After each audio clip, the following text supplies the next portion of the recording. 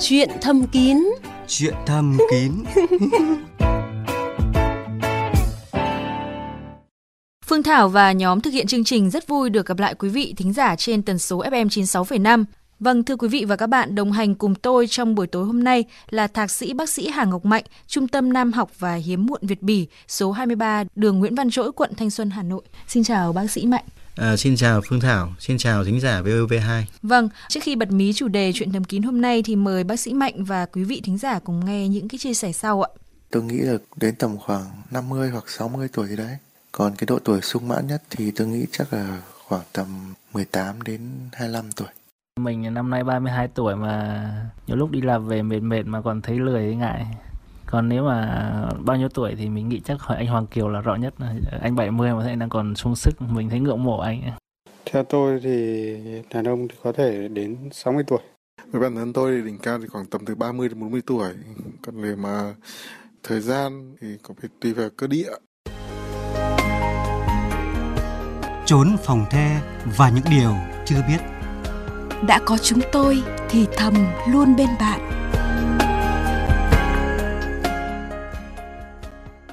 Bác sĩ Mạnh thân mến, nhân các anh đang nói về khả năng phái mạnh của mình thì không biết là bác sĩ Mạnh nghĩ công lực của mình có thể thâm hậu đến năm bao nhiêu tuổi ạ? Thực ra thì tôi cũng như các anh em thôi. Thời gian mà mình có thể hoạt động thì tôi nghĩ là đến khi mà bà xã bảo thôi, anh ơi tôi nghỉ thôi. Vâng, tức là khi nào mà chị em hết nhu cầu thì anh em mới nghỉ, chứ còn không thì anh em vẫn có thể chiến đấu đến cùng, đúng không ạ? Anh em thì vẫn phải phục vụ bà xã đến nơi đến chốn. Chắc anh thì cũng đã từng nghe cái câu chuyện về ông cụ 120 tuổi vẫn có thể sinh hoạt tình dục và có con, đúng không ạ? Thực ra thì cái thông tin này thì nó không đến nỗi mà ngạc nhiên lắm đâu Phương Thảo ạ. Vì là sinh sản ở nam và nữ thì nó có sự khác biệt khá là lớn. Ở nữ giới thì lượng trứng có cái giới hạn nhất định là khi mà mình bắt đầu sinh ra. Đến khi mà thời kỳ mãn kinh thì cái lượng trứng đấy nó sẽ rơi rớt hết. Tuy nhiên thì ở nam giới thì cái tinh trùng ấy thì được sinh ra liên tục trong suốt cuộc đời của nam giới. Vì thế nam giới lớn tuổi thì vẫn có khả năng sinh con bình thường. Vâng, đây có lẽ là một cái lý giải để cho cái trường hợp của ông cụ 120 tuổi mà vẫn có thể quan hệ và vẫn có thể có con, đúng không ạ? Vâng. Tôi chắc là sẽ có rất nhiều cánh mày râu là sẽ ghen tị cũng như là khao khát được như ông cụ đó. Xin chia sẻ với bác sĩ Hà Ngọc Mạnh là khi mà tiếp nhận những cái cuộc gọi của thính giả chuyện thầm kín ý, thì có rất nhiều anh là dù mới 40 tuổi thôi nhưng mà cái khả năng tình dục nó đã giảm đi trông thấy rồi. Vậy thì cái thực hư của cái chuyện mà quan hệ không giới hạn tuổi tác của đàn ông thì chúng ta có thể hiểu như thế nào? Thực ra thì khả năng duy trì tình dục phụ thuộc vào từng cá thể. Tuy nhiên thì sự duy trì tình dục thì nó có hai cái vấn đề chính. Thứ nhất là do hoạt động của tinh hoàn, tức là đặc trưng với khả năng mà duy trì cái hormone sinh dục nam là testosterone. Khi mà tuổi mình lớn lên thì tinh hoàn nó cũng suy yếu đi thì khả năng duy trì hormone sinh dục nó sẽ kém. Cái thứ hai là lớn tuổi sẽ đồng nghĩa với rất nhiều những cơ quan nó cũng trục trặc, nó gây ra những cái bệnh lý toàn thân và tại chỗ, nó ảnh hưởng đến cái hoạt động tình dục. Vâng, thưa bác sĩ Hà Ngọc Mạnh, Phương Thảo cũng gặp rất là nhiều thính giả có chia sẻ là họ rất là ham muốn, nhưng mà khi mà bắt đầu lâm trận hay là khi mà chuẩn bị có các hành động tình dục ý, thì gần như là lại ngậm ngùi và không thể hoạt động được. Thì không biết là cái tình trạng này là do đâu thưa bác sĩ Mạnh? Thực ra là hoạt động tình dục thì nó có 4 giai đoạn chính. Thứ nhất là giai đoạn đầu tiên là giai đoạn ham muốn tình dục. Vâng. Giai đoạn thứ hai là giai đoạn cương dương, tức là dương vật nó cương cứng lên. Giai đoạn thứ ba là tiến hành tình dục, và giai đoạn thứ tư là cực khoái xuất tinh và kết thúc. Trục trặc hay gặp nhất là cái mức độ ham muốn nó suy giảm do cái độ tuổi của mình. Thứ hai nữa là đáp ứng của cơ quan sinh dục với những cái kích thích đó, tức là những cái mạch máu nhỏ, những cái xoang hang nó không được dồn máu đến, không được giãn ra một cách tốt nhất để cho cái dương vật nó cương cứng để mình tình dục. Cái hoạt động nội tiết, tức là khi mà có cái tinh hoàn hoạt động tốt thì nó sinh ra những hormone sinh dục rất là tốt, nó làm cho cái ham muốn tình dục mình nó tốt hơn. Vậy thì có cái lý giải nào cho những cái trường hợp mà có những anh thì thực sự là cái sự ham muốn của họ rất lớn, tức là gần như là nằm cạnh vợ thôi họ cũng đã muốn là có quan hệ tình dục rồi, nhưng mà nhiều khi họ lại không điều khiển được cậu nhỏ? Thực ra là nói về cái ham muốn thì mình phải cân đong đo đếm được bằng một vài câu hỏi. Ví dụ như là trước đây cái thời kỳ đỉnh cao của mình ham muốn là 10 phần thì bây giờ là mình ham muốn mấy phần. Trong cái thực tế lâm sàng thì bệnh nhân đến cho tôi thì câu đầu tiên người ta bảo bao giờ cũng là tôi vẫn còn ham muốn lắm, nhưng mà hỏi ra cân đong đo đếm nó chỉ được khoảng tầm 2/10 hoặc là 3/10 thôi. Thì đấy là nó là suy giảm rất nhiều so với cái thời điểm mà tốt của người ta. Vâng. đó cũng sẽ là một trong những nguyên nhân mà ảnh hưởng trực tiếp đến cái khả năng quan hệ của phái Mạnh, đúng không ạ? Chắc là sau khi nghe bác sĩ Mạnh phân tích về những cái yếu tố tác động đến cái khả năng tình dục thì chắc là nhiều thính giả sẽ không còn băn khoăn là tại sao những cái người mà 70, 80 hoặc thậm chí là hơn nữa mà cái sức chiến đấu của họ vẫn tốt, trong khi tôi mới chỉ có khoảng tầm 40, 50 mà tôi đã giảm sút rồi, đúng không ạ? Với những cái trường hợp mà sự sung mãn của đàn ông mà nó đã suy giảm rồi thì bác sĩ có cái lời khuyên gì cho những cái trường hợp như thế này để họ có thể cải thiện tốt hơn ạ? Để cải thiện cái vấn đề tình dục ở những bệnh nhân mà đã có những cái trục trặc như thế thì chắc chắn là nó sẽ có cái vấn đề, thứ nhất là vấn đề về sức khỏe toàn thân, và vấn đề thứ hai là vấn đề sức khỏe của tinh hoàn, tức là tinh hoàn nó kém. Vấn đề sức khỏe toàn thân thì mình sẽ có cái cách điều chỉnh để nâng cao cái sức khỏe toàn thân lên bằng các chế độ ăn giàu dinh dưỡng hơn. Và thứ hai là tăng cái phương pháp luyện tập để cho cái cơ bắp của mình nó dẻo dai hơn. Cái thứ hai là về mặt hoạt động của tinh hoàn, nếu mà tuổi của mình mà trên 50 tuổi hoặc là trên 40 tuổi chẳng hạn thì nó đã có cái sự suy giảm do cái khởi đầu của cái vấn đề mãn dục nam. Thì khi mà có cái vấn đề như thế thì mình cần phải đi khám để kiểm tra xem lượng hormone sinh dục mà cái tinh hoàn nó bây giờ nó đảm nhiệm được bao nhiêu để cho cái hoạt động tình dục nó tốt lên. Vâng, như vậy là cái chăm sóc sức khỏe toàn thân cũng rất là quan trọng. Nó cũng là một cái yếu tố quyết định đến cái khả năng sung mãn của đàn ông, đúng không ạ? Phương Thảo cũng xin chia sẻ một cái trường hợp như thế này ạ. Có một quý ông năm nay đã 70 tuổi mà chuyện đó thì vẫn còn là quá sung mãn, khiến hai vợ chồng nhiều khi là họ cảm thấy là mệt mỏi vì nhiều khi cái tần suất nó nhiều và cái thời gian nó cũng kéo dài, và muốn tìm cách để giảm bớt cái khả năng chăn gối của mình. Qua đây cũng có thể thấy được là không phải là lúc nào mạnh quá cũng là tốt, mà Phương Thảo nghĩ là quan trọng nhất là phải phù hợp và hài hòa giữa hai bên, đúng không thưa bác sĩ Mạnh? Vâng, tình dục là phải hòa hợp giữa hai người. Khi mà hai vợ chồng mà đã thỏa mãn thì đấy là một cái cuộc tình dục trọn vẹn. Nên là các bạn phải lựa chọn những cái thời điểm nào tình dục hợp lý và không nên tiến hành quá dài. Vâng, xin cảm ơn những cái tư vấn rất là bổ ích của bác sĩ Hà Ngọc Mạnh. Chúng ta sẽ tạm dừng cuộc trao đổi để dành thời gian tư vấn cho quý vị thính giả. Chắc hẳn là bác sĩ Mạnh cũng sẽ cảm thấy sốt ruột giống như tôi khi mà nghe những cái cuộc điện thoại đang đổ chuông liên tục, đúng không ạ? Vâng, xin mời kết nối với vị thính giả đầu tiên của chương trình ạ. Alo ạ. Vâng, xin chào chương trình ạ. Vâng, chào bác. Vâng, báo cáo bác sĩ, tôi năm nay hai vợ chồng đều 63 tuổi. Chúng tôi đã ngủ riêng vậy là 10 năm nay rồi. Vì điều kiện các cháu nhỏ là một, thứ hai nữa là cũng là muốn để giữ gìn sức khỏe, nhưng mà tôi e ngại là cái ngủ riêng nó kéo dài tình trạng này mãi thì có thể là nó chai cứng về cảm xúc, về tình cảm, hoặc là không hỗ trợ nhau khi trái gió dở rời, hoặc sau này có ảnh hưởng gì đến sức khỏe không hả bác sĩ? Dạ, bác có thể chia sẻ một chút là lý do tại sao mình lại ngủ riêng không ạ? Đơn giản là tôi ở tầng trên, tôi đêm tôi thích nghe đài một mình, các chương trình của Đài Tiếng nói Việt Nam, rồi tôi đọc thơ, rồi là bà thì lại quý cháu nội, bà ngủ với cháu, bà ôm cháu từ tối. Cũng là hoàn cảnh tác động vào thôi chứ mình cũng không muốn, đúng không ạ? Và cũng muốn như thế, muốn gần gũi để chuyện cho tâm sự và hoặc là hỗ trợ nhau khi trái gió rửa rời, nhưng mà bà quý cháu nội quá mà tôi thì lại không thể là không nghe đài đêm được. Dạ vâng, rất là cảm ơn một thính giả rất là yêu quý Đài Tiếng nói Việt Nam ạ. Xin hỏi bác một chút là khi mà mình ngủ riêng như thế thì có những lúc nào mình cảm thấy là ham muốn và muốn gần gũi vợ nhưng mà lại không được không ạ? Có những cái hôm mà thời cơ cho phép thì cũng nói như là câu chuyện Xuân Hương ấy, là năm thì mười họa hay trăng chớ, tháng một đôi lần có cũng như không có, nhưng mà hiếm. Mà thực ra thì bà nghe chừng cũng không ham muốn cái chuyện này lắm. Qua làn sóng Đài Tiếng nói Việt Nam mà tôi muốn gửi đến bác sĩ Mạnh và tất cả thính giả nghe đài có chung tâm trạng. Tôi viết được cái bài thơ có tựa đề là Ngủ Riêng, tôi đọc mọi người cùng nghe nhé. Dạ vâng, xin mời bác ạ. Vâng, từ ngày không ngủ chung giường, em như cô gái qua đường chẳng quen, quên mùi bồ kết dịu êm, hương thơm mái tóc những đêm đâu rồi, chẳng ly thân lại chia đôi, đêm nay mình rẽ lên rời với anh. Tôi xin chia sẻ với bác sĩ. Dạ vâng, cảm ơn bác về một bài thơ rất là hay ạ. Về câu hỏi của bác, khi mà ngủ riêng lâu như vậy thì nó có ảnh hưởng gì không thì bác sĩ Mạnh sẽ giúp bác giải đáp ạ.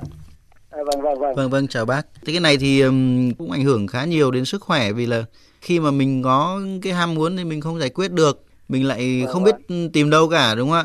Nhiều bác gọi điện đến chương trình bảo là lúc mà tôi mà vác súng đến tầng dưới thì súng nó rơi mất rồi. Nếu mà có điều kiện thì bác đề nghị bà xã là ta ở một tầng nữa thì nó hợp lý. Và thứ hai nữa là cái hoạt động tình dục của hai bác thì như nào? Không, là rất thưa thớt đấy ạ. Tôi nói như lúc nãy rồi, bảo là năm thì mười họa đấy ạ.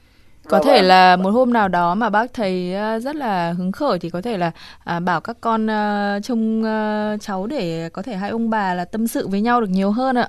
Nhiều hôm thì cháu về bên ngoại thì hai vợ chồng cũng có dịp để gần gũi nhau, nhưng mà cái trường hợp thì hiếm lắm. Thế bình thường các con của bác có sống cùng bác không ạ? Cháu là sống ở gần ở đấy cả, đúng là cự ly khoảng 70 mét. Thế thì thỉnh thoảng cho cháu về thăm nhà cũng được bác ạ. Vâng, tức là chiến thuật điệu hổ Lý Sơn ạ. Vâng. Phải cố gắng một tháng giao ban khoảng 2 đến 3 lần bác ạ. Không giao ban là quên hết. Vâng, thỉnh thoảng có thể là tạm chia xa cái đài một chút để mình chăm sóc cũng như là yêu thương vợ hơn cũng không sao bác ạ. Vâng, yêu thương thế nhưng mà rồi bà ấy lại không đồng quan điểm với mình, bà ấy thích ngủ sớm, bà ấy ôm cháu và tất cả, nhưng mà lại quên cả mình luôn. Thế tôi bảo lâu dài nó ảnh hưởng đến sức khỏe, đến tâm sinh lý của rồi, là trái cứng về cảm xúc đi. Tôi chỉ lo thế đấy. Chắc chắn là cái cảm xúc sẽ bị ảnh hưởng ạ, khi mà hai vợ chồng không thường xuyên gần gũi nhau cũng như là chia sẻ với nhau. Thì Phương Thảo nghĩ là bác có thể là rủ bà xã là cùng nghe chương trình Chuyện Thầm Kín một hôm thôi, để nghe những cái tâm sự của mình, cũng như là để bác gái cũng hiểu hơn về nỗi lòng của mình nữa ạ. Vâng, cảm ơn các anh chị tư vấn. Tôi cũng tạo điều kiện để gần gũi bà hơn, thì mong rằng là tình cảm vợ chồng có thể được cải thiện được. Dạ vâng, cảm ơn bác đã tham gia chương trình ạ. Cảm ơn bác bài thơ nhé. Vâng. Xin cảm ơn. Vâng, chào bác ạ. Vâng, Chuyện Thầm Kín xin tiếp tục kết nối với vị thính giả tiếp theo ạ. Alo ạ. Dạ vâng, xin chào chị ạ. Không biết hôm nay là thính giả có những cái băn khoăn gì muốn được Chuyện Thầm Kín giải đáp ạ? Nói thật với cô, nếu mà muốn nói thì rất là nhiều chuyện muốn nói để hỏi Chuyện Thầm Kín cho cô đấy. Ui giời, mang tiếng cứ vào Chuyện Thầm Kín, nhưng mà Chuyện Thầm Kín gạt nước viết. Đây cũng là một cái địa chỉ để có thể giải đáp cũng như là gỡ rối những cái băn khoăn mà nhiều thính giả nhiều khi là còn ngại không muốn chia sẻ, đúng không ạ? Không biết hôm nay với thính giả thì có những cái băn khoăn hay có những cái thắc mắc gì không ạ? Nói về cái khoản tình dục vợ chồng thứ thì nó đùa. Chả bao giờ như ngày xưa còn trẻ. Lắm lúc mình thỏa mãn ra mình đòi hỏi thì của ông ấy thì nó lại rụt. Thế lại không làm ăn được. Đến bây giờ thì ông ấy đòi hỏi thì mình thì lại không đáp ứng được, là kiểu từ lâu rồi cơ. Dạ. Nhưng mà ông ấy mà có đòi hỏi vào thì chắc là ông cũng nghe Chuyện Thầm Kín, là sao ông đi ông mua thuốc ông uống rồi bắt đầu ông cái gì được ấy. Thật ý. Cứ bảo là được thỏa mãn, có bao giờ mình được thỏa mãn bao giờ được không mà. Cái kiểu mình bị bệnh làm sao ấy.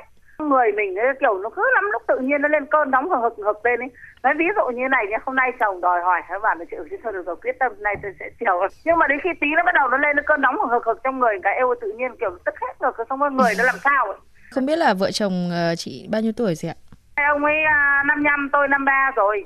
Chắc là chị cũng đã mãn kinh rồi đúng không ạ? Đại loại là như này là năm kia mình cũng vẫn đang rất là đều đặn, tự nhiên bắt đầu là kiểu buổi tối nó cứ đau bụng. Thế sang bên bệnh viện một mình ấy, thì người ta siêu âm, người ta cứ bắt là phải mổ, bị nang trứng. Từ ngày đến giờ là nó cứ bị trục trặc ấy. Năm ngoái được độ cũng được 2-3 tháng. Thế còn đến năm nay là tự nhiên hôm nọ thấy được tháng, thế là nay là không thấy nữa. Đấy. Dạ vâng. Tức là thính giả muốn hỏi bác sĩ Mạnh xem là liệu cái cuộc mổ đấy nó có ảnh hưởng đến cái kinh nguyệt cũng như là cái khả năng tình dục của mình đúng không ạ? Đấy, vâng. Dạ vâng. Xin mời bác sĩ. Với lại làm sao trong người mình nó lại nóng như vậy ấy. Vâng. Chào chị. Chị năm nay là 53 tuổi rồi, thì năm nay nó đã bắt đầu có cái triệu chứng tiền mãn kinh từ cách đây khoảng 2 năm rồi. Thứ nhất là cái kinh nguyệt của chị nó không đều nữa. Thứ hai là nó có những cơn bốc hỏa nửa người trên. Tức là nó nóng bừng mặt lên và toát hết mồ hôi ra. Đấy là một cái triệu chứng của cái suy giảm cái hormone sinh dục. Thì cái này thì nó là một cái sinh lý rất bình thường, vì đến cái tuổi này là nó bắt đầu nó suy giảm rồi. Chứ thực ra là khi mà mổ cái nội soi kia thì cái nang trứng thì nó không ảnh hưởng gì đâu chị ạ. Thì cái tuổi này nó bắt đầu nó suy giảm như thế. Tình trạng mãn kinh thì nó ảnh hưởng đến cả cái hoạt động tình dục của chị. Cái ham muốn tình dục của chị nó cũng sẽ giảm đi. Biểu mô âm đạo của chị thì nó cũng bắt đầu nó thoái hóa teo dần đi. Thì khi mà tình dục thì nước dịch bôi trơn của chị nó sẽ kém hơn bình thường và có thể là không thể tình dục được.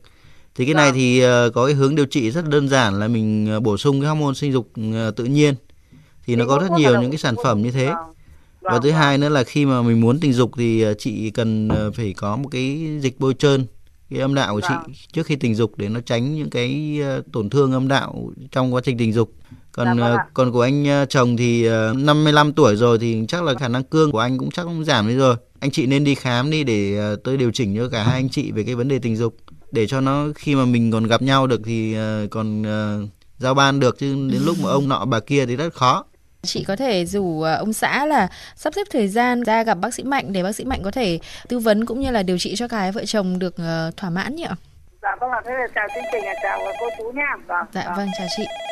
Chuyện Thầm Kín lại xin tiếp tục kết nối với vị thính giả ở đầu dây ạ. Alo ạ. Alo, đây rồi. Xin mời thính giả đặt câu hỏi với bác sĩ Mạnh ạ. Tôi sức khỏe tình dục tôi không làm được cái gì cả. 3 năm nay rồi.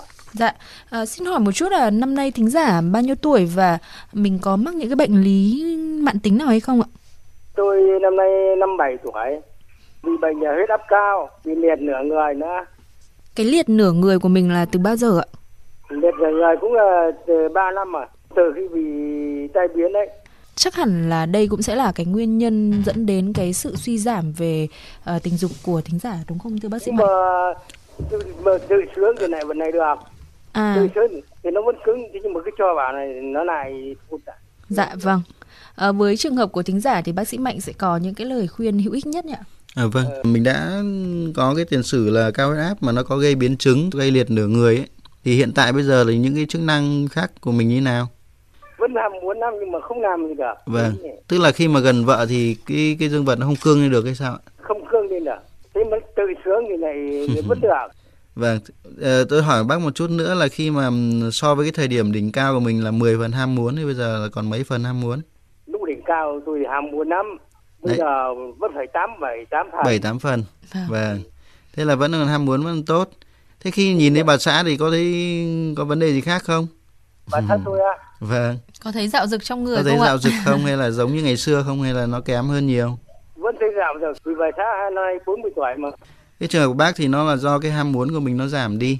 Ham muốn giảm đi thì cái khả năng cương của nó sẽ không tốt như ngày xưa. Thì của bác thì nên đi kiểm tra để xem cái lượng hormone sinh dục ấy, là những cái hormone mà nó tạo thành cái ham muốn của bác bây giờ ấy, nó giảm bao nhiêu phần. Rồi sau đó thì mình sẽ bổ sung thêm một chút nữa. Với cái độ tuổi của bác sinh năm 57 mà nó trục trặc về huyết áp như này ấy, thì người ta sẽ điều chỉnh cho bác cái thuốc về rối loạn cương để cho nó tăng cái khả năng cương của bác lên để bác tình dục. Thế bây giờ cái bên liệt yếu như thế thì mình tình dục thì như nào? Đấy, nhưng mà vợ phải làm. Tức là vợ sẽ chủ động ở trên đúng không ạ? Vâng. Vợ chủ động ở trên hoặc là thả xuống nửa giường tôi đứng ở dưới. Dạ. Thế vâng. Những cái cách đó hoàn toàn được đúng không ạ? Nó phù hợp với bản thân mình. Những cách đó thì nó phù hợp với hoàn toàn phù hợp với cái bệnh lý của bác. Tuy nhiên thì bác phải điều chỉnh cái huyết áp ổn định lại, không là nó nguy cơ có xuất hiện những cơn tai biến trở lại khi bác hoạt động tình dục. Hiện nay thì bác có đang dùng thuốc huyết áp không ạ? Có những thuốc huyết áp đó rồi hàng ngày. Mình có đi kiểm tra định kỳ không ạ, để bác sĩ có thể điều chỉnh cái liều lượng thuốc của mình ấy ạ? Không kiểm tra định kỳ, tôi chả đi kiểm tra. Bác nên đi kiểm tra bác nhé, bác theo dõi xem để điều chỉnh huyết áp nó ổn đi. Có lẽ là với những lần mà mình đi lấy thuốc thì mình nên kiểm tra huyết áp để bác sĩ có những cái điều chỉnh cụ thể. Bên cạnh đó thì bác cũng có thể chia sẻ với bác sĩ điều trị của mình về cái khả năng mà nó suy giảm tình dục, để bác sĩ cũng sẽ cân nhắc khi mà cho những cái loại thuốc mà nó ít tác dụng phụ hơn ạ. Không biết là bác còn câu hỏi gì muốn đặt cho bác sĩ Mạnh không ạ? Tôi cảm ơn bác sĩ nha, cảm ơn cô nha. Dạ vâng, cảm ơn bác đã tham gia chương trình ạ. Chuyện thầm kín, chốn dành riêng cho hạnh phúc lứa đôi.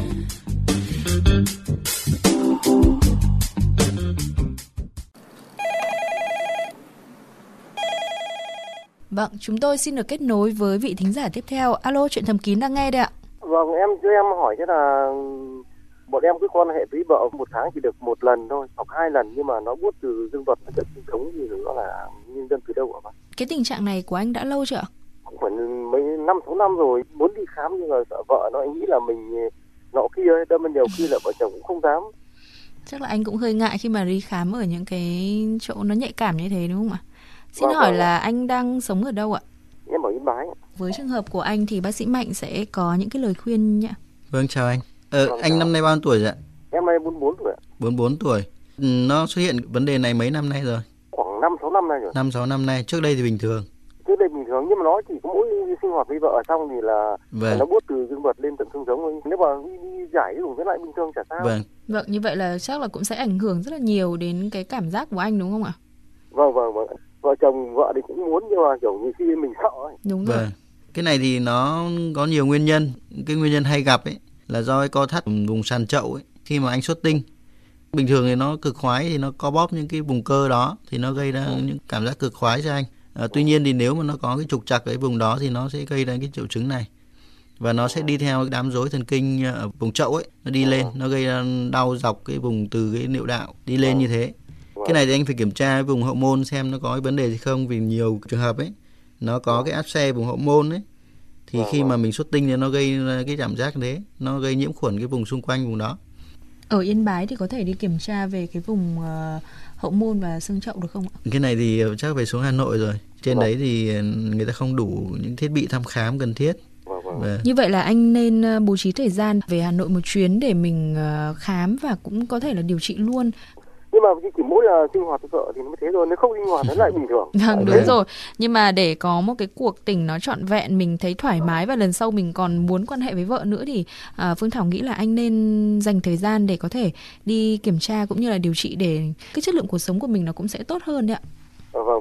Cái việc điều trị với những cái trường hợp như thế này thì nó có phức tạp không thưa bác sĩ Mạnh? Vâng. Thực ra nếu mà nó là cái nguyên đấy thì mình giải quyết nguyên nhân thì nó sẽ hết thôi. Vâng. Về Hà Nội là gọi là về cái gì cơ? Anh có thể đến bệnh viện Việt Đức, khoa Nam học. Cảm ơn. Dạ vâng, cảm ơn anh đã tham gia chương trình ạ. Chúng tôi xin được kết nối với một vị thính giả tiếp theo ạ. Alo. Dạ. Vâng, xin chào vị thính giả Chuyện Thầm Kín đang lắng nghe đây ạ. Em năm nay là 43 tuổi, em đi khám thì em có một cái polyp to mà em mà để liều cũng được hay là em phải đi cắt đi hả bác sĩ nhỉ? Xin hỏi chị một chút là cái polyp nó nằm ở đâu ạ? Cổ tử cung ạ bác ạ. Trong cổ tử cung ạ. Mình có nhớ là cái kích thước của nó khoảng bao nhiêu không chị? Em lại không nhớ, em khám trong năm bác sĩ bảo là em có cái polyp to thì chỉ nói là phải đốt đi, nhưng mà em lại cứ để liều mà không đốt những gì không bác? Tức là chị cũng đã để nửa năm rồi mà mình chưa điều trị gì đúng không ạ? Đúng rồi, dạ, vâng. Vâng, có những cái biểu hiện khó chịu gì không ạ? Em cứ ngứa như âm đạo, em ngứa nhiều lắm mà hắn cũng hay ra khí hư ạ. Xin mời bác sĩ Mạnh sẽ tư vấn cho vị thính giả. Vâng, chào chị. Chị năm nay 43 tuổi đã có mấy cháu rồi ạ? Em có 2 cháu lớn thì bác ạ. Tức là đủ con rồi ạ. Cái này thì nó là polyp cổ tử cung hoặc là polyp buồng tử cung, có thể là nó sẽ xa xuống vùng lỗ cổ tử cung ấy. Cái này thì người ta có chỉ định là xoắn polyp hoặc là mổ nội soi để cắt bớt polyp này đi. Tuy nhiên thì cái này của chị thì chị nên đi điều trị sớm đi. Polyp thì nó thường là lành tính, nhưng mà khi mà nó lộ ra bên ngoài cái vùng âm đạo ấy thì nó gây viêm. Có thể là nó sẽ nhiễm khuẩn, những cái vi khuẩn mà không được tốt lắm thì nó gây ra viêm ngược dòng lên, viêm buồng tử cung thì nó sẽ rất là nặng. Chị nên đi làm sớm. Nếu mà kiểm tra nó chỉ là polyp cổ tử cung ấy thì có thể xoắn cái polyp ấy đi và làm gửi giải phẫu bệnh để xem nó là cái gì. Tuy nhiên thì nếu mà là polyp buồng tử cung thì chị phải mổ nội soi, cắt đến tận chân cái polyp thì nó mới bớt, nó không tái phát.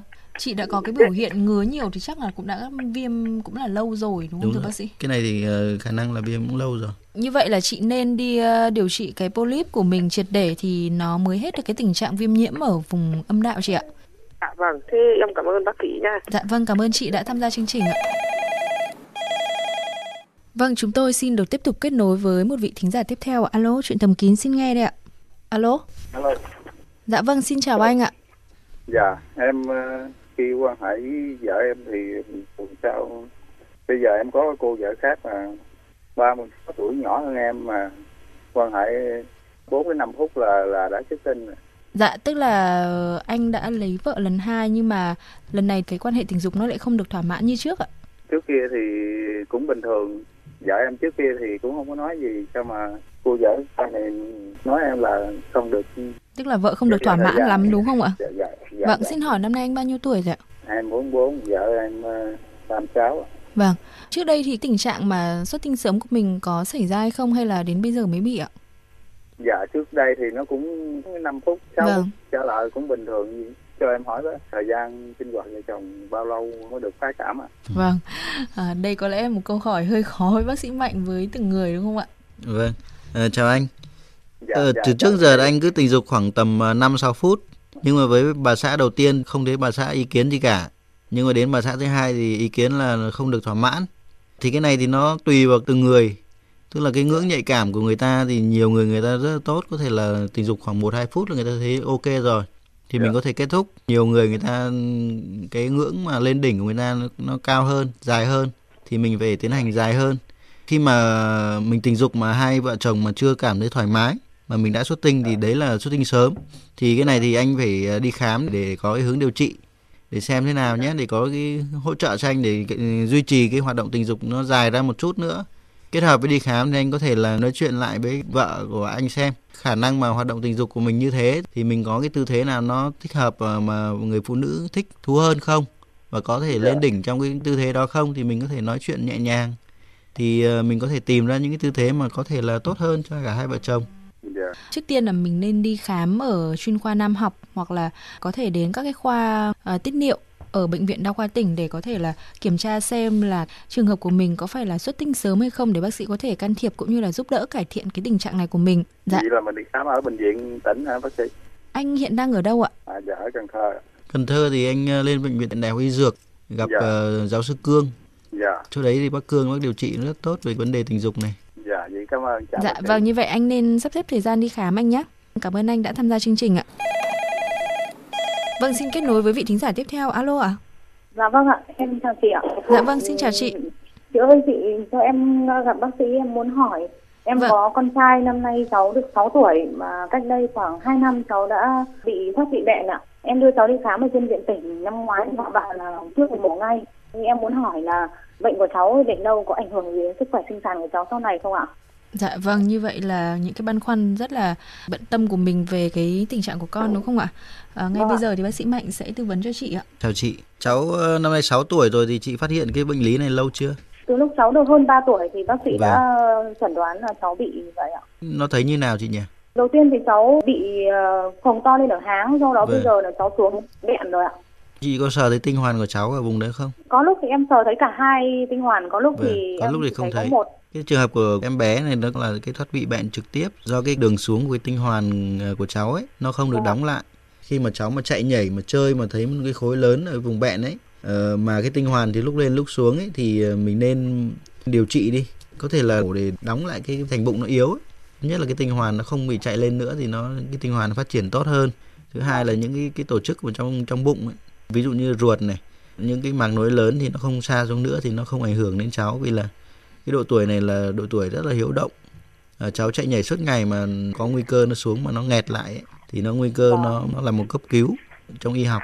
Thì chị nên đưa cháu đến viện nhi ấy, thì người ta kiểm tra cho rồi người ta sẽ có cái chỉ định cho chị. Tuy nhiên là tùy cái mức độ mà bị ấy, thì người ta có chỉ định can thiệp sớm hay muộn. Thì chị đã đi khám ở đâu rồi? Em cho cháu lên khám ở viện tỉnh ạ, đa khoa tỉnh ạ. Ở tỉnh nào chị? Ở tỉnh Nam Định ạ. Vâng. Thế chị đưa cháu lên Hà Nội đi để người ta kiểm tra lại cho cháu, rồi có gì thì người ta sẽ phẫu thuật để xử lý cho cháu. Vâng, chị có thể đến khoa ngoại tiết niệu của Bệnh viện Nhi Trung ương chị nhé. Ở đó các bác sĩ sẽ khám và điều trị cho trường hợp của con mình ạ. Vậy em cảm ơn bác sĩ, cảm ơn chương trình ạ. Dạ vâng, cảm ơn chị đã tham gia chương trình. Vâng, thưa quý vị và các bạn, 30 phút của chương trình Chuyện Thầm Kín đã hết. Vẫn còn rất nhiều thính giả muốn được bác sĩ Hà Ngọc Mạnh tư vấn, nhưng do thời gian có hạn nên mong các bạn thông cảm. Các bạn hãy gọi điện lại cho chúng tôi theo số điện thoại 043 8266 9595 và 043 8266 9494 từ 16 giờ đến 17 giờ thứ 5 tuần sau. Chương trình Chuyện Thầm Kín được phát sóng lúc 22 giờ các ngày thứ 3, thứ 5 và thứ 7 hàng tuần trên sóng FM 96,5 và trang web vov2.vn. Phương Thảo và bác sĩ Hà Ngọc Mạnh xin chúc các bạn một đêm ngon giấc.